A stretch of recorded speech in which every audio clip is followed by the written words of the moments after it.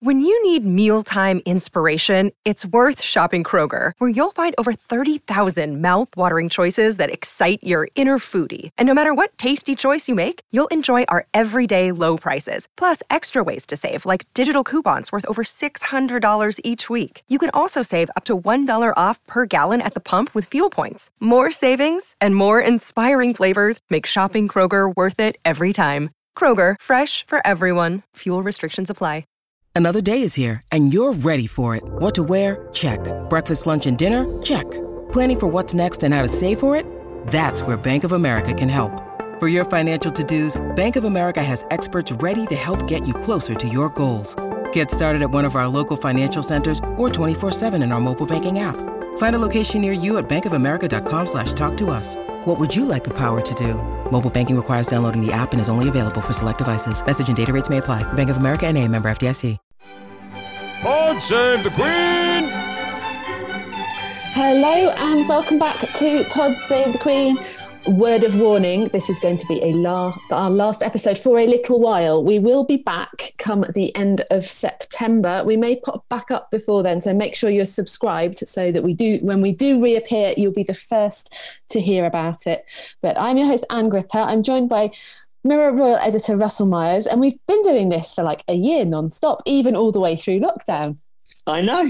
Good afternoon. Well, we haven't stopped, have we? We deserve a holiday. We're going to take a little break. We're going to take a little break, and it will also mean that we can spend a bit of time corralling the people that we want to get on for the next series to talk about some of the issues that, we've come up and think are interesting, and we just need to find the right people to talk about them so we can get into them in a little bit more depth. Thank you to those of you who have already sent in your own experiences, actually, of the social media landscape and how it has changed in sort of royal Twitter land. And if anybody else would like to get in touch, then do, send over your message on Twitter or Instagram. I'm very happy to have those anonymously. That's totally fine, because it's, there's some nasty things sometimes that happen out there in the internet. And actually something that the royals have been talking about, which we'll come to later, both with Meghan and Harry and with Sophie Wessex. Also be talking a bit about Prince Andrew in this episode and what's in a name. That will be coming up a bit later on. Oh, and there's a little fashion fix too as well from our friend Sarah Bradbury, who sent us over a little bit of her chat about what Meghan's been wearing out in California, which has been particularly stunning. Why didn't you get me involved in the fashion fix? You will have your chance during this, Russell. I wanted to talk to you live and get your thoughts on it, because tremendous. Russell's currently wearing a black t-shirt and some shorts. It's navy blue. Blue. Sorry, come on. Sorry, no pussy bow. But you never know. Maybe I'll come back with one like Lawrence Llewellyn Bowen. Oh, well, clearly we're Dean Happy. It's like the last day of school, all over the place. Right, back to the programme. Back to the programme, because the Sussexes, I don't know whether it's because, Finding Freedom has come out now, and then it feels like they've accelerated what they're doing. They've got their house, the books come out, people have been talking about them, and now they're out doing stuff again, which is great, because, we have missed seeing them and that connection, and it just feels there's a bit more of them now. So there's been a few different things recently. Most freshly, the chat between Meghan and Gloria Steinem. And I think, like Russell, we talked a couple of episodes ago about Mrs. America, the TV show, because it had some pussy bows in it. So I must have mentioned it to you at some stage, which was looking at the era of, sort of Gloria Steinem's heyday, when she was the women's lib movement were fighting for equality and recognition and all kinds of exciting things happening. And, I think I'd heard her name before, but I'd not sort of seen her in real life. And then I've been watching it on the telly. And then there she is, like legend of feminism and the women's liberation movement, having a chat in the garden with Meghan Markle on one of those like nice wooden duck chairs that you get. Just look, I mean, chilling. The video this monochrome video, I like the look of it. Actually, it's sort of the offset with the two dogs. I mean, obviously, I'm the same really. Gloria Steinem. I'd heard of her sort of as a feminist icon. Didn't really know too much about her, but I've actually enjoyed reading up this week about what she's about, what she stood for, and it's quite an interesting partnership as to why she would want to speak to Meghan. I mean, Meghan's obviously been a huge advocate for women's rights, girls' education. Perhaps they have a quite interesting footing together in this arena right here and now. But I suppose, and Gloria Steinem thinks, the affinity she has with Meghan is being quite outspoken at the moment, whether it's about the election coming up. She's obviously got a big platform with her associations within the royal family and doing all the work that she's been doing, as I said, in that arena. And so it actually was quite an interesting marriage, actually. And it wasn't, altogether long, and there wasn't an awful lot necessarily said between the two of them. But I think you've got this real understanding of where Meghan is potentially going to go in the next few months or years. And that's certainly, we've seen an awful lot recently, like you've said, about her sort of maybe stepping out of the royal role almost, I suppose, because she's been speaking about the election, coming for some criticism on that. Some of it I don't really think is altogether deserved, because the fact is that she is allowed to speak about things like this now. She definitely has her own platform, and therefore I definitely think we're going to see an awful lot more of Meghan doing this. And it is interesting because, arguably monarchy is like one of the least democratic institutions that you get. You're born, you get the job. That's just the way it is. Obviously, we're a constitutional monarchy here, so the government are actually running the country, sort of, more or less, in a good or a bad fashion, depending. I think somebody forgot to tell them that was their job. Depending which side of the political fence you're on, and the royal family are kind of there more as like sort of figureheads and brand Britain, if you like. And so different countries have different makeups of how their sort of government and democracy work. And clearly, like, the US election this year is going to be a huge thing, and it is. It has been a very divided time for a lot of America. There's a lot of there's the tensions of the Democrats versus the Republicans, and Donald Trump has, I think, whichever side of the fence you're on, you would probably recognise that the country does feel more divided than it did, in the same way that Brexit divided Britain, although the pandemic has possibly brought us back together somewhat more than in some other places. But, you cannot get away from politics in America at the moment. And I can totally understand why Meghan would want to go back there, be a part of it, and try and make a difference. Like, she is not a woman for sitting on the sidelines and, just letting something go by. Like, I think throughout, before she was a royal and during her royal life, she believes that she can make a difference, that she, whether it was using Instagram or becoming part of UNICEF and the work she was doing with the UN, finding a platform. I think she's quite astute at recognizing how to get a message out there. And, it does make sense. She does have a huge platform at the moment. She's kind of gone away and has come back out. There will have been huge attention on her conversation with Gloria Steinem. It will have reached across different generations, and I think it's a really interesting thing. I thought one of the telling things that I found in the interview, so I was reading the sort of the question and answer bit that came out after the video, and she talked, we'd seen in the video before, saying how glad she was to be home and this kind of thing. And there's a nice bit mentioned in the Q&A about Harry wanting to make sure that Gloria Steinem knew that he was a feminist. He was a self-declared feminist, which is a good thing, and well done. And so long as he lives his values as well as saying them, then that is great. And I think he does, and Meghan clearly believes he does. So we have to take her verdict on that, because it's something she clearly really cares about. But I was reading this Q&A, and then there was this line about a bracelet that Meghan has, which has a message on it, which means a lot to Gloria Steinem and this movement that she inspired and is part of. It means everything to me on every level, said Meghan. We are linked, not ranked. And it is that sense of equality. And I mean, in terms of, that is the opposite of a royal family. Like, the royal family is ranked. There is a pecking order. And it just made me think, okay, when that is such a core part of your being, and I think this is one of the things that came through in Finding Freedom, a lot of people's kind of interpretation of it was finding the pecking order that you get in the royal family was a problem, and it bumped for her, and now she's able to say, okay, we, you know, work on this equality stuff and democracy, and everybody has a voice. One vote, one voice, everybody is equal, and it is, casting your vote is the most equal thing that you can do if you go and do it. Yeah, I mean, I liked the conversation. There was bits in it where it was echoing Meghan's statement, saying if you're, if you're complacent, you're complicit.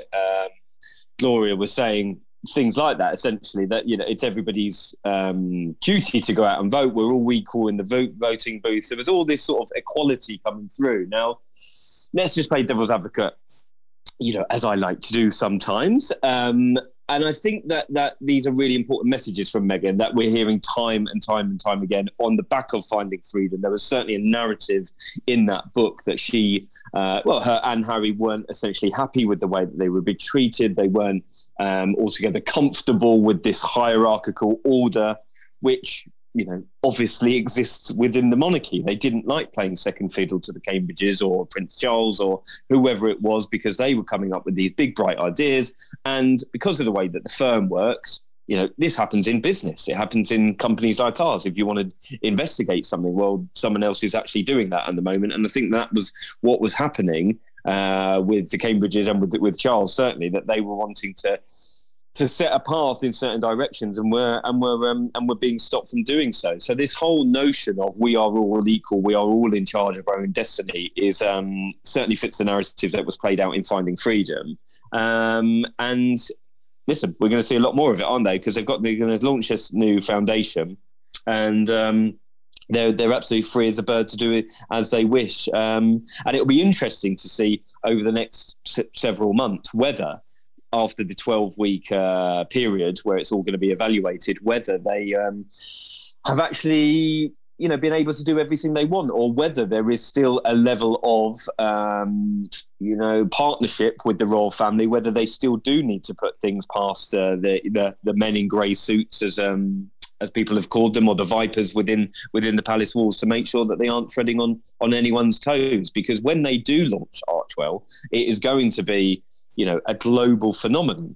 Make no mistake about it. It's going to be absolutely huge. So will the royals feel that they are being overshadowed in that sense? And will they still be able to work on issues, whatever it may be, whether it's, you know, Charles doing things for the environment, William doing things with mental health, where is it going to be? But I do think you'll see a lot more sort of American, US centric policies within their decision making. I think this is a great time to bring in a question that Dina sent over. Thanks, Dina. She says, it appears, maybe I'm wrong, as if Meghan and Harry are not using HRH, but still use their titles of Duke and Duchess when speaking or endorsing events. They're hosting and are involved in charities, speaking engagements and the like here in the US, while also still very involved with their royal patronages in the UK. The Commonwealth, for example, is such a big platform for them, isn't it? Also closely affiliated with the Queen and the British royal family. I'd wager they are influencing many countries. From the coverage they are getting, it seems they are indeed still in senior royal positions and also performing the same role here in the United States. I'm genuinely puzzled with the part-time role, because I thought that was out. Isn't that why they left the UK, to become independent and leave the royal family? It just seems they are still very much in senior royal roles, and isn't that what the Queen said would not be acceptable? Even better, they are now free to choose or cherry-pick projects using the British royal family titles to underline their rank and status. And to me, this still represents not only the Queen in Britain, but now also influencing the US and the Commonwealth, just not using HRH. They're royals in the US from Britain, doing double the duty in both countries instead of one. It's definitely not looking like they are just call me Harry and Meghan, as Harry humbly put it. Just curious how this all works. And I think what Dina sent in, it's just done a great job of summarising that kind of tension and opportunity and the difficulties, probably particularly for the royal family, actually, because, you know, like if you're a member of the royal family, that baby to baby visit that they did, that is very much the kind of thing that you could imagine them doing if they'd been working in the UK in their senior royal roles and were part of that charity. It is that was like a royal visit, really. You could say say it was volunteering. You could say it was volunteering, but they took their photographer along, or actually, in fairness, it was the charity organisation that sent the pictures out. But it's, you know, there is a confusing line at the moment, and it is new for everybody that they are trying to figure it all out. But they will always be members of the royal family. They had a royal wedding, and they carry that royal cachet and royalness with them. Like, even if they went and lived in a hut in Saxe and just disappeared off the face of the earth, if somebody found them, it'd still be, these are the members of the royal family living in huts in the woods in the middle of nowhere. Listen, there's several points here for me. Okay, so the point about using titles, and certainly I don't think it does them any favours. Even if they did still have their HRHs, they wouldn't have used them, because in America, my view of it is that it just that His Royal Highness wouldn't necessarily work there, whereas Prince Harry and Duchess Meghan, as you know, the American networks call her, as she is well known, it kind of works because it sort of feels like they are still royal, but they're sort of one of us. And whereas His Royal Highness, Her Royal Highness doesn't necessarily work. I mean, I'd love to hear from our American listeners actually of what their view of it is, but sort of as an outsider, and as from a PR perspective, my view is that it wouldn't necessarily work in the States. Now, the issue I have with Baby to Baby, not necessarily that I have, but what concerns me is that, yes, on the face of it, that looked exactly like a royal engagement. There with giving out, you could imagine any other royals doing it. Charles and Camilla, William and Kate handing out baby supplies, speaking to locals, hugging. Well, they weren't hugging because of coronavirus, but you get the picture. It looked exactly like a royal visit. Now, looking into it, and some of our listeners did actually contact me and say, you know, are you aware of Baby to Baby? It is literally celeb central. It is a very popular charity in Los Angeles, and you go onto the website. I had it up earlier, and it's literally a who's who of who's been hot over the last year or so. There's people like Blake Lively. Lively, is that pronounced it? I mean, anyway, there's a lot of celebs on there, and I got the feeling after seeing that and just actually looking into Baby to Baby that they were obviously invited.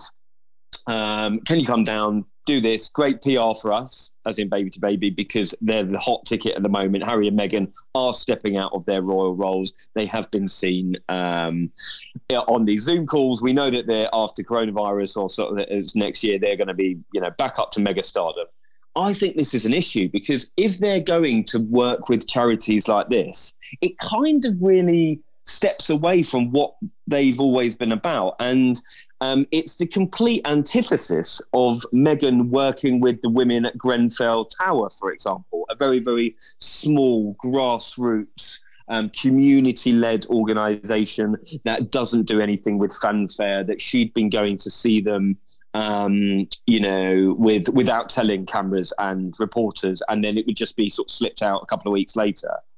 So I just got the feeling that they're operating in a different world, and they do need to be careful, and especially Harry as well, because they don't want to be seen to be like the new celebs on the celeb circuit and just turning up somewhere for 10 minutes of this, you know, organisation that has had umpteen why can't they be celebs? They could be celebs.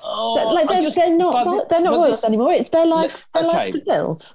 So So my argument is that Baby to Baby or such an organisation like that has benefited massively from, and it's potentially got so much exposure from, you know, big time celebrities who have done work with it in the past, and it kind of goes completely against the notion of being a royal.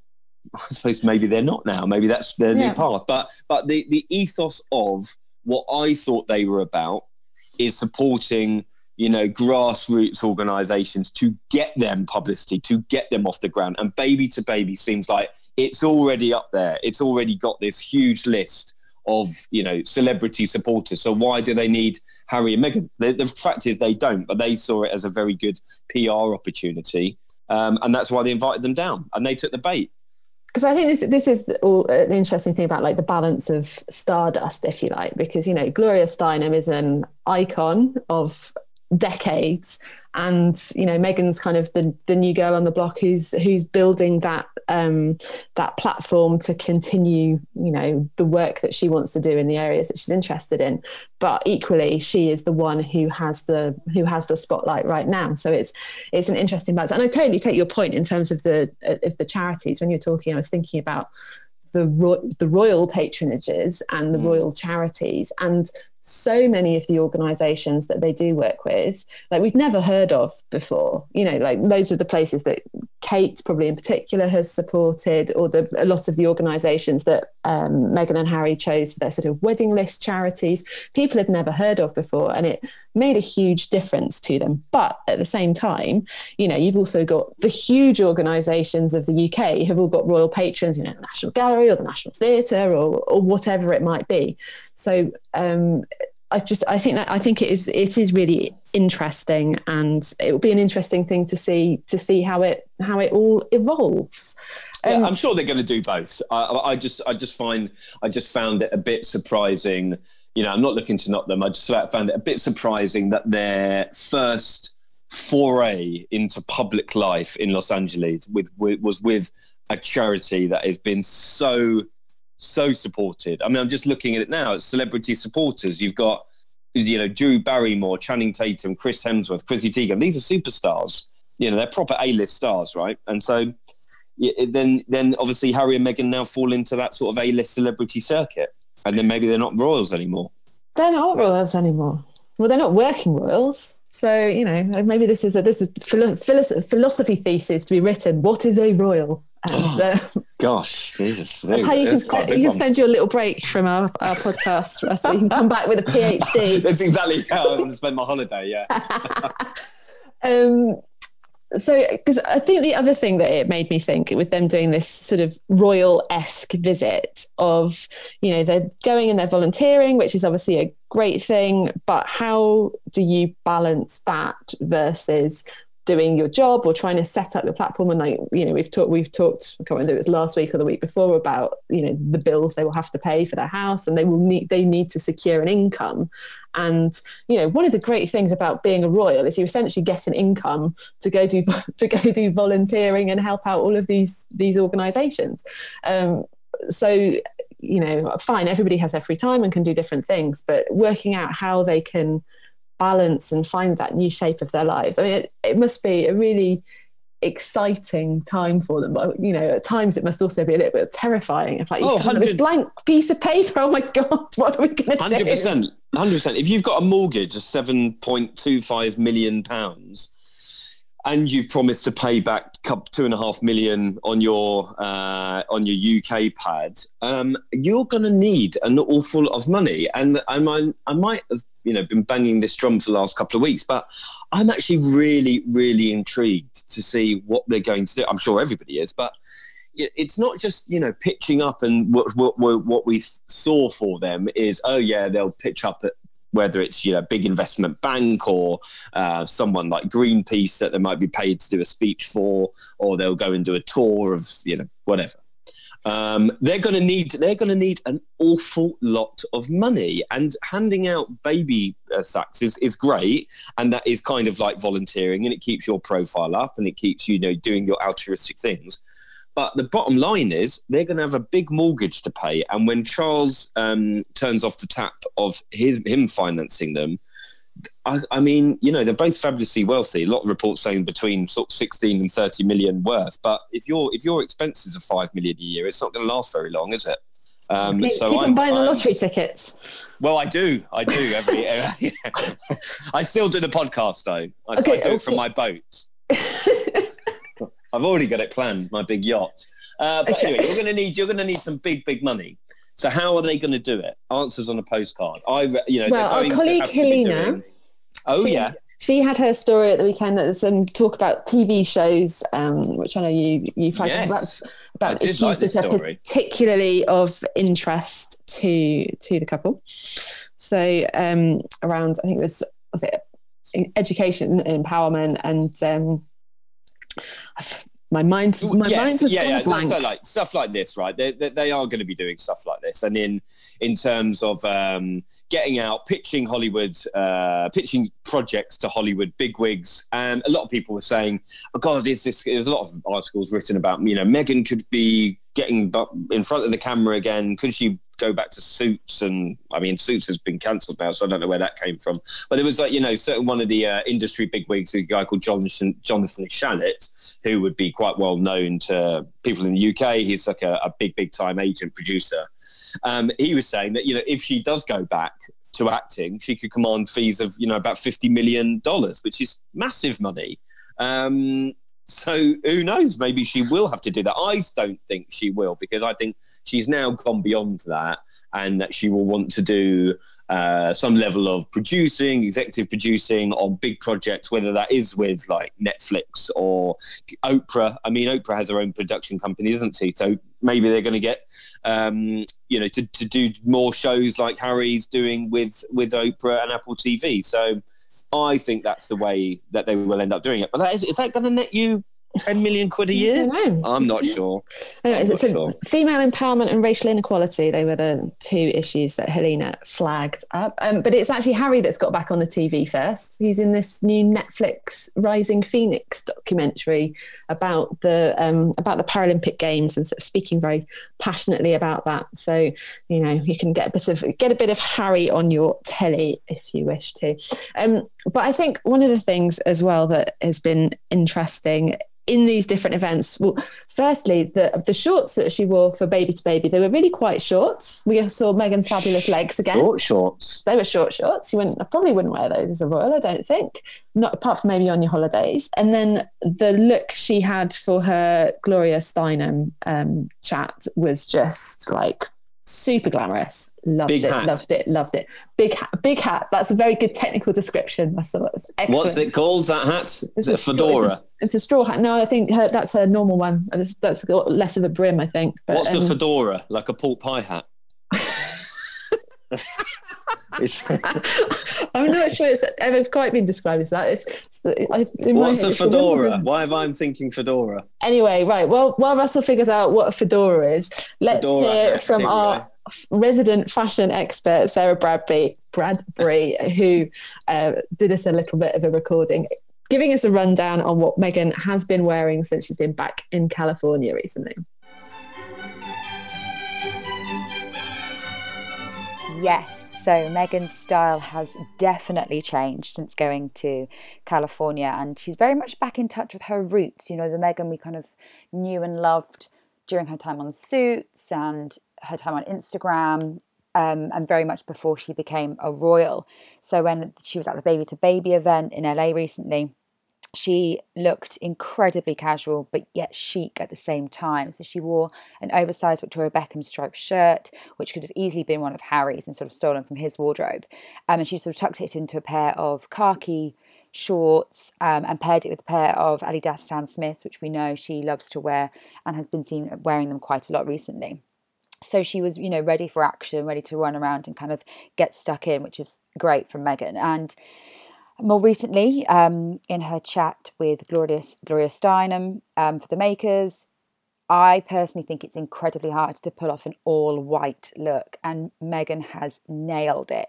She's wearing a very sort of basic white tee, beautiful pinstripe Annie Bing trousers, and some vegan leather, Stella McCartney sandals. So she just looks very comfortable in her own home, where she's sort of sat in the seat having a chat with Gloria. She just looks so well put together, but with that very quintessential California girl. Hair is lightly tousled, makeup is very basic from what we can tell in the black and white pictures, but she just looks really happy and just seems to be embracing her more normal life, what she's kind of got now with Harry over there. The most formal look I guess we've seen her in is when she appeared on a Zoom call with Harry for the Queen's Commonwealth Trust. You know, she wore this gorgeous, again, white, sort of thick strapped square neck dress. We're kind of unsure of the brand, but it's just very simple makeup again. Hair was, you know, sort of tousled and tucked behind one ear. And I think she just looked incredible, but so well put together. But from what we could tell from basically the collarbones up, she and Harry just seemed so happy, and she looked so stylish at the same time. I think that's the sort of dress that girls have been desperately Googling and looking on ASOS and Topshop and various other websites, of that kind of like square neck, thick strap look that you can kind of dress up with, you know, a heeled sandal or dress down, just like Meghan would with a pair of Adidas Stan Smiths. So it's very, very common and trendy to wear that sort of dress, and Meghan just looks stunning as per usual. As for her accessories, she is not without her Monica Vinader bracelet, the chain bracelet. I think sometimes these are kind of given the name of a friendship bracelet, which I think is adorable, and her Cartier love bracelet, which I think is one wanted and worn by most celebrities and loved by a lot of people. So yeah, can't wait to see more from Meghan and what her wardrobe has in store for her now she's in LA and kind of adopting. She seems to have had almost like a wardrobe overhaul, and she just looks completely different. And I'm really, really enjoying to see some more casual looks she's going to bring out, because, you know, when Kate does her casual looks, you know, she loves some Zara and Topshop and kind of our high street heroes that we love and have got to know here. So cannot wait to see what Meghan kind of pulls out of her wardrobe, especially the UK's weather seems to be up and down, and I think a lot of us struggle with what outfits to put together and find, and Meghan is definitely one I'm going to be looking up to for my summer wardrobe and going into autumn as well. I can't wait to see what she is going to be wearing, because I'm very much loving what she's done so far. So thanks to Sarah for that. Russell, any word on what a fedora is? Okay, fedora is sort of like what you'd see an old gentleman wearing at the cricket. Okay, good. Like a Panama hat. Yeah, I suppose so. I was talking about, like a trilby. That's like a pork pie hat, isn't it? Yeah, maybe. Bowler hat? Yeah. I don't know. Too many hats. This is a big hat. I'm just looking at this hat. It's very big. It's pretty sunny in LA though, to be honest. We haven't got the sun weather reference. We haven't got the sun today. I might post a picture of myself in my massive hat that I've got, which I'm going to. Oh yeah. Yeah. It's what sort of hat? The joke straw hat. Straw hat. It's this big. Anyway, right, that's always a good visual reference on a podcast when you hold your hands out. One final comment on Harry and Meghan from Veggie Badger on Instagram. Alison from Hot Texas here. It's a little sweaty laughing emoji. I hope it's cooled down a bit for you, Alison. I'm still very confused about this grandiose display of wealth. How are they making their stable income to support this? And why do they keep insisting on asking the rest of us to be environmentally conscious when they invest in such a carbon footprint? So many poor and hypocritical decisions. People will argue that it's not our business, but I believe that it 100% is, even though I'm not a British taxpayer. They can't spread the message that we should be doing our part in this universal conversation if they refuse to do it themselves. Also, big fan of the pod. Kiss. So thanks for your comment, Alison. I think that, you know, that isn't even something that we really touched on when we were discussing the giant mansion that they've moved into in California. But I mean, yeah, that is the tension of life and life choices and lifestyle, which to a certain extent we all face. And, you know, before the pandemic came sort of out of nowhere, the climate emergency was the big talking point, and loads of progress had been made on reducing how much plastic people were using and all of that kind of thing. And then everything seems to have gone a bit backwards. So we'll just need to reset and go again. And obviously, we'll be doing that with the podcast again in a few weeks' time, but you can keep in touch with us on Instagram and Twitter in the meantime, because we will be about a little bit. So what else has been going on this week? So this is a favourite bit in the year, Russell, is when the baby names that were given to all of the babies in the previous year are like released and analysed by the Office for National Statistics. Yeah, who, you know, often they've been dealing with a lot of the pandemic data, so I'm sure they were happy to be dealing with this instead. So a little nugget. So do you know what the top names were last year? Oliver and Olivia. Were they? Correct. Yeah. Oh, yeah, that's good knowledge. Yeah. No baby Garys. Oh, was this last year? There was no baby Garys. There are a few. There are names that fall entirely sort of out of popularity. Literally, there was no Garys. But I posted on the Instagram the two. I sort of looked at the top girls' royal names and the top boys' royal names. So Camilla and Meghan with an H have never been in the top 100.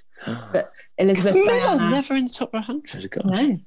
Elizabeth, Diana, Anne with an E, Sophie, Catherine and Charlotte have all been in the top 100. And currently the toppest of them is Charlotte, just ahead of Sophie. So Charlotte and Sophie are the top ones. And then on the boys' front...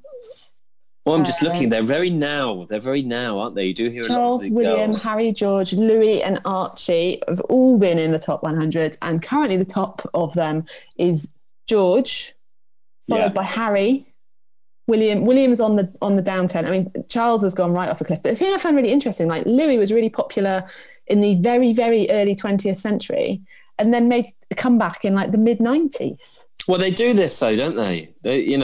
Like sort of names that you would hear of, like your gran and her friends, like Betty. So Betty came back, which is a lovely young girl's name, I think.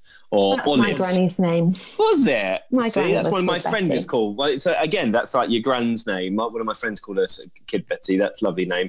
Olive. I love the name Olive. That's come back. Sort of you would expect maybe an older lady. But obviously, I also had to look up our names. Oh, gosh, go on. Russell and Daniel in the gallery and Anne and Zoe, who is a regular with us. So it's fair to say Daniel is the most consistently popular. I think he may even have been number one at some stage in the mid-1990s. Common, you mean?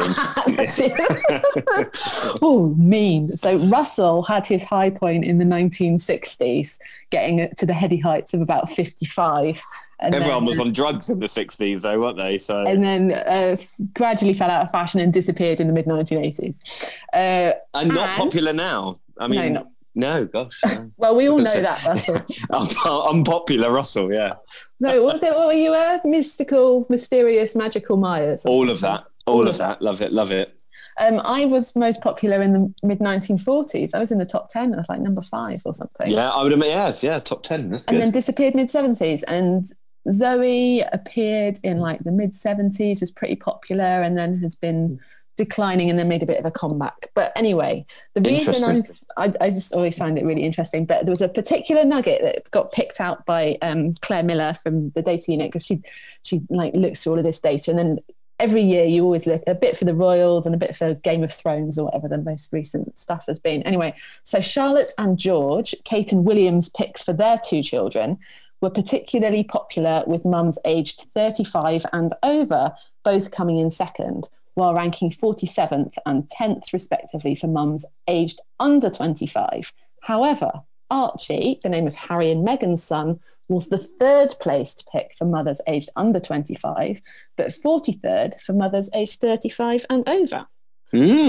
So I just thought that was really interesting, that maybe, the Sussexes have got more of that influence with the younger generation, which would not be surprising probably, really. But what I am also trying to find, where is the message from Mrs. Romph, one of our lovely Instagram followers, who said, I named my sons William and Henry, and it wasn't until after the second was born and named, someone pointed out to me that I named them after the princes. No way. That totally must have factored in subconsciously, because George was also shortlisted. That's brilliant. So anyway, tremendous names, and then, good ones. It's a great responsibility to choose what you're going to be known as, but that's anyway. I'm just reading Harper's quite popular because of the Beckhams, and Dua, is that how you pronounce Dua Lipa? Yeah, that's gone from yeah. I mean, I didn't even think that would be that popular. Number 63.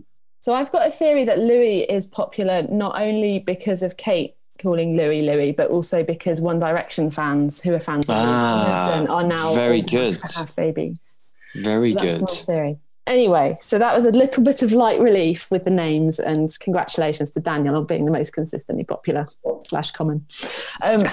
Sorry, Dan. Anyway, so one thing that happened over the weekend, which I was kind of enjoying my time off, and then there was this video circulating on social media of a protest outside Buckingham Palace, and when I looked at it, it didn't look like it was from now, because there was nobody really wearing masks, and it just didn't, and so often there is stuff that gets picked up and put out again as being related to something, but I was wrong. It turns out it did really happen. So there were protesters outside Buckingham Palace with various placards related to so stopping child trafficking, and it was part of a march and different things going on in different places around the country.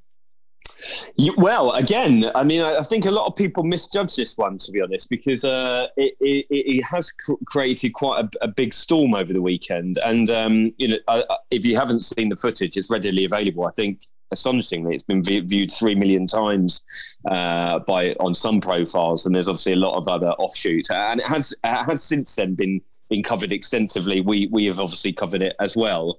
Now, the footage was originally from a group called the Freedom for the Children Global Walk London protest. And as you said, it was all about sort of stopping child trafficking. Unfortunately, it's a devastating fact that child trafficking and child abuse has gone up since the coronavirus crisis. And this is something that they were campaigning against. And I think one of the central themes is obviously, an unarguable fact of we are spending so much money fighting the coronavirus crisis, we are potentially neglecting other forms of protection in all sorts of communities. But one of those things that these groups were campaigning against was child trafficking.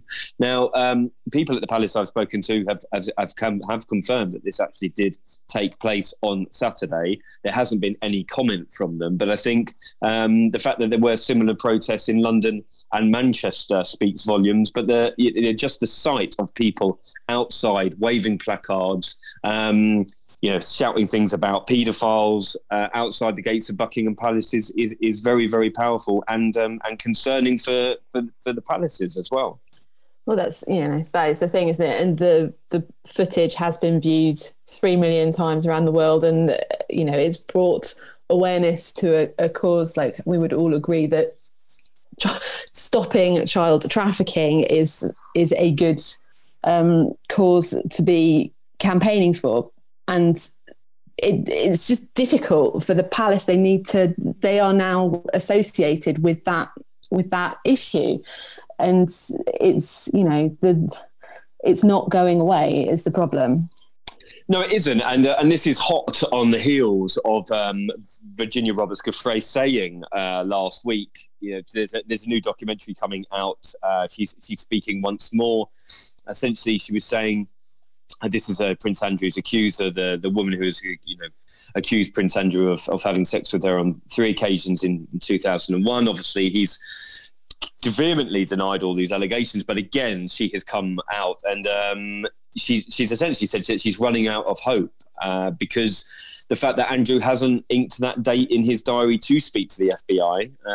We've spoken before at length about the fact that he's said, or his team have said, that they've offered to cooperate on no less than 3 occasions this year. However, there's more and more pressure heaping on here because Virginia Roberts has said that given more details about the conversations that she'd had with Prince Andrew and Ghislaine Maxwell, who is obviously awaiting trial in a New York jail cell on multiple counts of facilitating this sex abuse at the hands of Jeffrey Epstein.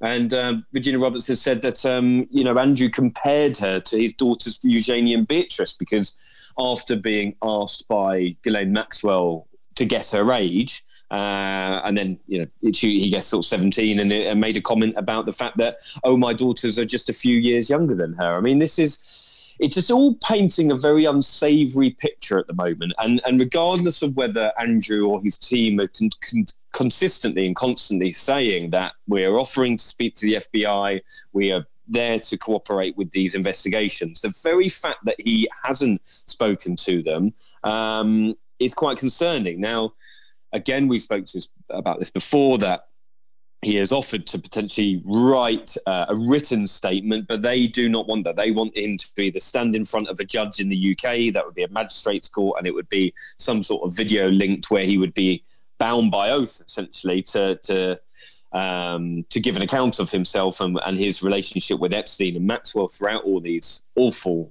allegations that are labelled at them. And then the nuclear scenario for them and for Andrew is the fact that they get him to go over to the States and stand before a judge in a US courtroom, or, you know, investigators under caution. And the very fact that hasn't happened, and this has been rumbling on for, 9 months now, since 8-9 months since he made his awful appearance on BBC Newsnight, makes one wonder how long this can really rumble on for before it reaches breaking point. And I'm sure part of the reason that footage did get so much traction was that feeling that, Meghan and Harry are being put in the spotlight for a decision they've made to live their lives positively and in a happy way that is better for them and should be better for everybody. Whereas there is less of a spotlight on Prince Andrew. Jenny on Instagram asking, why isn't anyone asking how Prince Andrew is earning any money now? He isn't a working member of the royal family. And it is difficult, and I can understand people's frustrations about that. And we do try to bring you updates on the Prince Andrew situation whenever there are any. I guess the reality is that a lot of things are in a holding pattern with that until really he does speak with the FBI, as seems may happen at some stage. But yeah, anyway, and also obviously there are legal restrictions about what we can discuss. So there are particular issues there as well. So we do our best to keep you updated on that within the limitations of what we can talk about. One of the other issues that obviously is ongoing is kind of like reviewing our place in history and our attitudes to things that previously were always just, they were just the way things are and they were just acceptable and it was fine. And then the latest, so obviously we had the statues earlier and now we're on to music. So the proms is usually a big deal with Albert Hall and all of that. And there's been a big debate this week about whether Land of Hope and Glory and Rule Britannia are acceptable in the current age. And Russell, they're not the only places looking at it. No, and this is we looked into it, Mirror exclusive, about the Queen's favourite sporting event, Royal Ascot, which is a global phenomenon every year, and the organisers are considering sort of axing Rule Britannia and Land of Hope and Glory from the bandstand celebrations that go on every year. And if you've ever been there, it's an amazing sort of occasion. Royal Ascot is a wonderful festival, and the Queen goes every year. It's a great fanfare, people betting on her colour of her hat and all sorts. But afterwards, sort of after every day, there's a bandstand with the singer, and there's a rousing set of popular songs. They sing Angels by Robbie Williams, Sweet Caroline, all the sort of popular songs, My Way, Delilah. But right at the end, there's sort of it reaches a crescendo, and they sing Jerusalem. And there's hundreds of people sort of waiting, or just right at the end of the day, probably sozzles most of them. But they all sing, rousing renditions of Land of Hope and Glory, Rule Britannia, and then God Save the Queen. Now, in light of the Black Lives Matter movement, and we're all having these conversations, and rightly so, and the attention given to last night at the proms because of coronavirus, but because of Black Lives Matter movement, and whether it is appropriate to be singing these songs, I found out that the race organisers at Ascot are now considering. Now they have said that they do consider the set list every year. However, I've been there for the last few years, and they're always the same songs. And I even went back and looked at the videos from each year, and they are the same songs. And these. The ones we just discussed at the end are always played. Now, it would be very, very interesting to see, well, one, if Ascot goes ahead, and we hope that COVID isn't an issue next year. But I think that they won't sing them. And I think you might find a similar situation where the music is played, but therefore there won't necessarily be a singer. Interestingly enough, last night the Proms BBC confirmed that they would be sung next year. However, will they be? I don't know. I think that it's right that we're having these conversations and examining the connotations and associations to slavery and colonialization, and deem whether it is appropriate to be singing these songs and they're in this day and age. And there is another more unusual musical update that you had as well, which made my jaw drop earlier. What one? That you mentioned Diana, and then you mentioned Steps. Oh my gosh, this is incredible. This is an amazing story. Right, and it sort of bypassed everyone by. However, the music, there is a new musical that is going to combine Princess Diana and Steps. Has been announced, and Steps being the band from Tragedy. Yeah, what's the other one? What's it? 5, 6, 7, 8. Yeah, they're a really cheesy, terribly cheesy band. Now, it is deemed as a brand new musical described as taking the music of Steps and the story of Lady Diana and turning it into a musical fit for a princess. Very few details are currently known, but we do know that the show is in development with GA Productions, who are looking to bring the project to fruition in 2021. Now, George Alexander, the producer, would-be producer, has said that it will be camp and fun, really exciting, and it won't be examining the awful tragedy of her death in 1997, but it would be sort of a tribute to her sort of global standing and sort of fun personality. So watch this space. I mean, It sounds pretty wild, and maybe it was Pod the news. Save the Queen night out next year for Big sure. Time. So maybe it's the news that we all thought we didn't need, but we did need. Definitely do. Bringing a bit of joy. Finally, before we go off on our holiday, will the Queen be back in Buckingham Palace when we come back to our podcast?